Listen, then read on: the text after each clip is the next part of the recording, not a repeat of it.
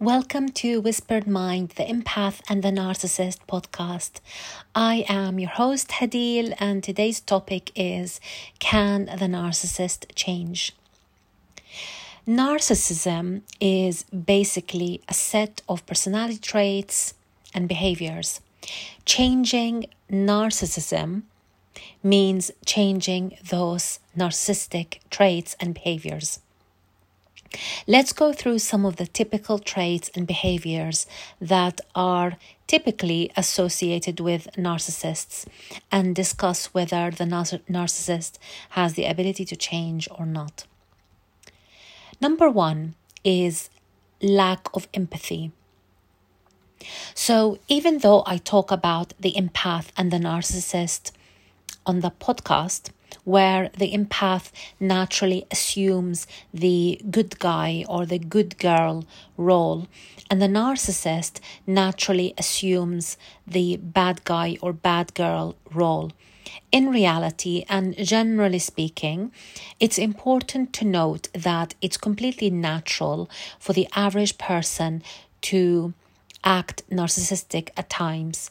We are all capable of possessing narcissistic traits, and that doesn't necessarily make us bad people. What differentiates the average person from a true narcissist is the lack of emotional empathy and lack of compassion in narcissists, whereas most people have varying degrees of empathy and compassion towards others. People who have strong narcissistic attributes are completely devoid of emotional empathy, and it's important to be able to recognize whether we're dealing with someone who is incapable of empathy. Maybe they're good at faking empathy, or are we dealing with someone who is actually sincere and is able to empathize on some level towards others. If you're in a relationship with a highly narcissistic person, then you're likely to feel that there is no empathy towards you. You're likely to feel that your emotional needs are not met, that your feelings and emotions are invalidated and brushed aside. You're likely to feel unloved, unappreciated, and no matter how you try to communicate that across, he or she isn't interested in hearing it. You might get told that you're needy or you're a nag or something like that to make you feel bad about yourself, and you end up feeling more frustrated, angry, and hurt. Number two is the need for control. So, narcissists have a strong need for control. Of course, some narcissists can be a lot more extreme when it comes to dominating or controlling their partner. For example, ordering them to change what they're wearing, or telling them who they're allowed or not allowed to go out with, and so on. Not all narcissists are extremely controlling, but I would say that all narcissists have a need to feel in control on some level, and they do what they can in order to position themselves in a way that lends to them being in control. For example, in relationships, they might expect things to go their way. Their desires and their wishes are prioritized above others, including the wife or the girlfriend in the relationship, or whatever the relationship dynamic is. Narcissists need to feel in control, if not all the time, then most of the time, I would say. For example, weekend plans or travel plans, or when it comes to certain decisions, the narcissist might favor their own opinion over anyone else. This can be frustrating during negotiations. If your relationship with a narcissist broke down, then they might try to assert their control out of spite and no other reason. This can be especially detrimental when it comes to parenting children together. Number 3, has the ability to manipulate others. So, narcissists can actually be expert manipulators. They've been practicing and honing their craft their whole lives. And I'm not saying all narcissists are particularly clever and skilled at manipulation. Some are much craftier than others, but generally speaking, emotional manipulation is a typical trait of a narcissist, or tends to be present in a narcissistic dynamic. The narcissist invests a lot emotionally in making you feel wrong, confused, doubtful, and uncertain.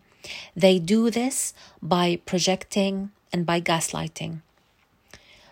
For example, they assign a certain emotion and project it onto you, and they convince you that's how you're feeling. For example, they might say that, oh, you're always feeling negative and acting negative. It puts other people off of you. So how do they know how you're really feeling if they're not giving you the time of day to stop, to ask you and listen to you? In narcissistic relationships, the partner of the narcissist often feels like they're not listened to, ever. The partner doesn't need to listen because they already decided how they want you to feel.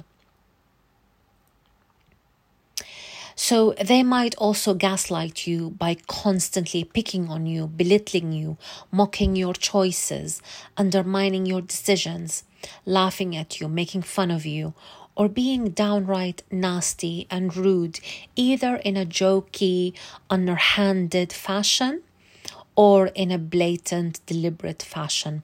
The incessant gaslighting can really deplete your energy and bring you down. It's hard having to be around that all the time.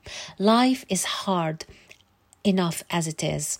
And the last thing you need is to be chipped at by the one person who's supposed to have your back, support and build you up. Number 4, a sense of entitlement.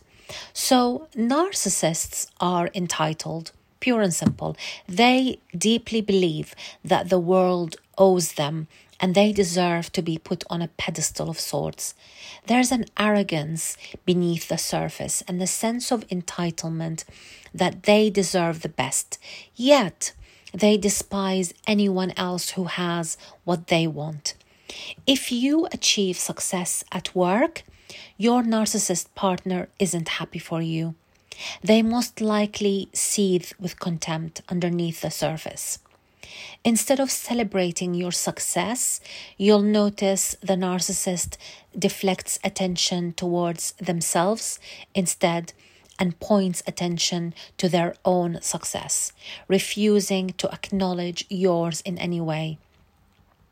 If you've personally experienced this, then you know exactly what I mean. I can remember examples in my life when this has happened. And in fact, there were situations where the narcissist in my life was quick to point out my flaws or failures instead. Number 5, acts superior to others. In my experience, people used to describe the narcissist in my life as arrogant. And somehow he wore this as a badge of honor, which I found shocking and quite repulsive, if I'm honest. There's nothing good about being arrogant and acting superior towards others. He treated waiters with disrespect and looked on some people as if they were lowly or beneath him. This is something that really, at the time, it really conflicted with my own values. I always valued humility and kindness, and I still do. So I couldn't resonate with the arrogance and superior stance. Number 6, easily exploits people and relationships. As I said earlier, a true narcissist lacks empathy and compassion. Some lack cognitive empathy, and some might rate highly on a cognitive empathy level. Cognitive empathy is where they can understand on some level how the other could be feeling, whereas emotional empathy is where you could almost feel how the other is feeling. So the lack of empathy and the lack of compassion allows the narcissist to almost compartmentalize in their mind. For example, if the narcissist is cheating on their partner, they have the ability to dissociate the cheating from emotions such as guilt. If they are challenged and asked if they are in fact cheating, they are able to easily lie about it, turn things around and put the blame on you. You're insecure and you have trust issues, they might say. And they do this for two reasons. One, to avoid accountability. Two, to avoid shame. And I'll say even three, to avoid feeling any remorse. They don't have any feelings towards their partner, no matter how hurt or upset the partner is about the cheating allegation. The cheating was an example. I'm not saying all narcissists cheat, but I'm comfortable in saying that the ones that do cheat, and if they are highly narcissistic, they can do it so easily and lie about it convincingly. This is where narcissists are extremely skilled at exploiting their own relationships. No matter what the nature of the relationship is, they happily exploit relationships and friendships if it suits their needs and benefits them. Number 7, presents a false self to the world and hides their true self. I've talked about this false self before in a previous episode. I think it was episode 1, wasn't it? Narcissists wear a mask when it comes to dealing with people. Managing their image is very important to a narcissist, and they will not tolerate anyone or anything that might be deemed as a threat to their image. The way the narcissist treats you, especially in public, is deliberate because they must uphold a very positive image. They want to leave a good impression in front of others, and they do whatever they can to assassinate your character if they have to in order to protect their image. They wear a different mask behind closed doors. You'll definitely be seeing a different side to what other people see, but you still won't be able to see the true self. That's one of the things that makes this relationship dynamic unhealthy. There is no emotional intimacy in unhealthy relationships. When emotional intimacy is present, it allows the couple to be able to be vulnerable, to open up and talk about deep, heartfelt emotions. Or they can talk about the issues that are important in their lives or in their relationship with heartfelt honesty and openness. I think that's a beautiful thing. And I think you'd agree that that's quite important in most relationships. At least if one person values that in the relationship. So when that's missing, it can be really hard to feel connected in the relationship. In other words, it creates disconnect and void of on some level. Number 8, pathological lying, and that includes things like future faking, promises of change, and so on. So I'm not saying all narcissists are pathological liars, but lying on some level is highly likely to be present in a narcissistic dynamic. Not only lying about really obvious things, like, he or she might say, you said this. No, I didn't. Or you did that. Again, you think to yourself, I've never done that. Lying can also be false promises and future faking. So the narcissist might say, things will change in the future. Or they'll say, it'll be different when. When what? We can be happy like we used to be. Remember how things used to be? So the narcissist might say, okay, so in order for things to be different, you need to take ownership and admit to things that you've said and done instead of blaming me for everything. What will you do to ensure that things get better? So that's what you might be thinking. Number 9, lacks accountability, responsibility, or ownership and deflects blame. So narcissists typically never, ever, ever admit to making mistakes or being wrong. It's almost impossible for them to say sorry or recognize that they've said or done hurtful things. Unless saying sorry is part of their agenda, then it's not sincere. Narcissists are notorious for refusing to take any accountability, responsibility, or ownership for when things are going wrong or when things are bad. They blame it all on you. They do not listen. They change the subject. They walk away, avoiding the subject. They give you the silent treatment. They disappear for a period of time. They do whatever it takes to avoid and deny. They will not tolerate being subjected to criticism or scrutiny in any way. They are incapable of behaving like a mature adult and meeting you on an equal level to talk about things with the intention of reaching a resolution. Narcissists are interested in winning, in gaining the upper hand, in being in the right, or at least it needs to look like they're in the right. They care about maintaining a positive self-image, and so on and so forth. Having a conversation with a narcissist can be extremely frustrating. So, with all of that in mind, in order for change to happen, the narcissist needs to do some of these things. Number 1, be aware of who they are as a person and how they impact others. They also need to be aware of who they need to be, how to improve, what areas they need to work on. Narcissists tend to be unaware that they are narcissists, and they are likely to reject the claim that they are narcissists. Working on their sense of awareness means that they need some sense of empathy and compassion, which isn't in their nature, or they're simply incapable. Number 2, they need to be open to growth, open to taking on criticism on board, and admit to not being perfect or superior. Highly narcissistic individuals would struggle with the criticism aspect and would not willingly accept criticism. Number 3, they need to be prepared to become vulnerable, i.e., lay their insecurities on the table, their shame, to let go and be open and honest with sincerity.